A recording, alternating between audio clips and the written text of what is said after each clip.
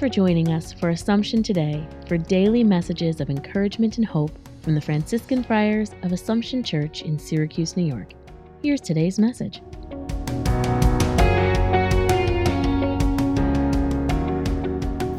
Reflection for January the 25th.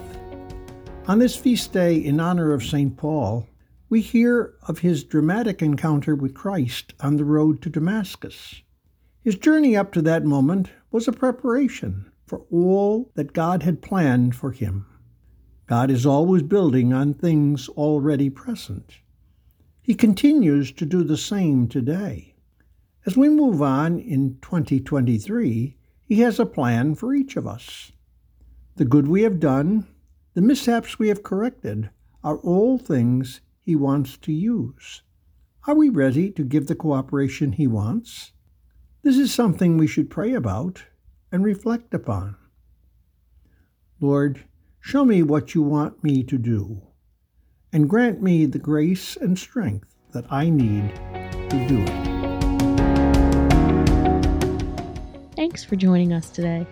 Connect with us online at AssumptionSYR.org.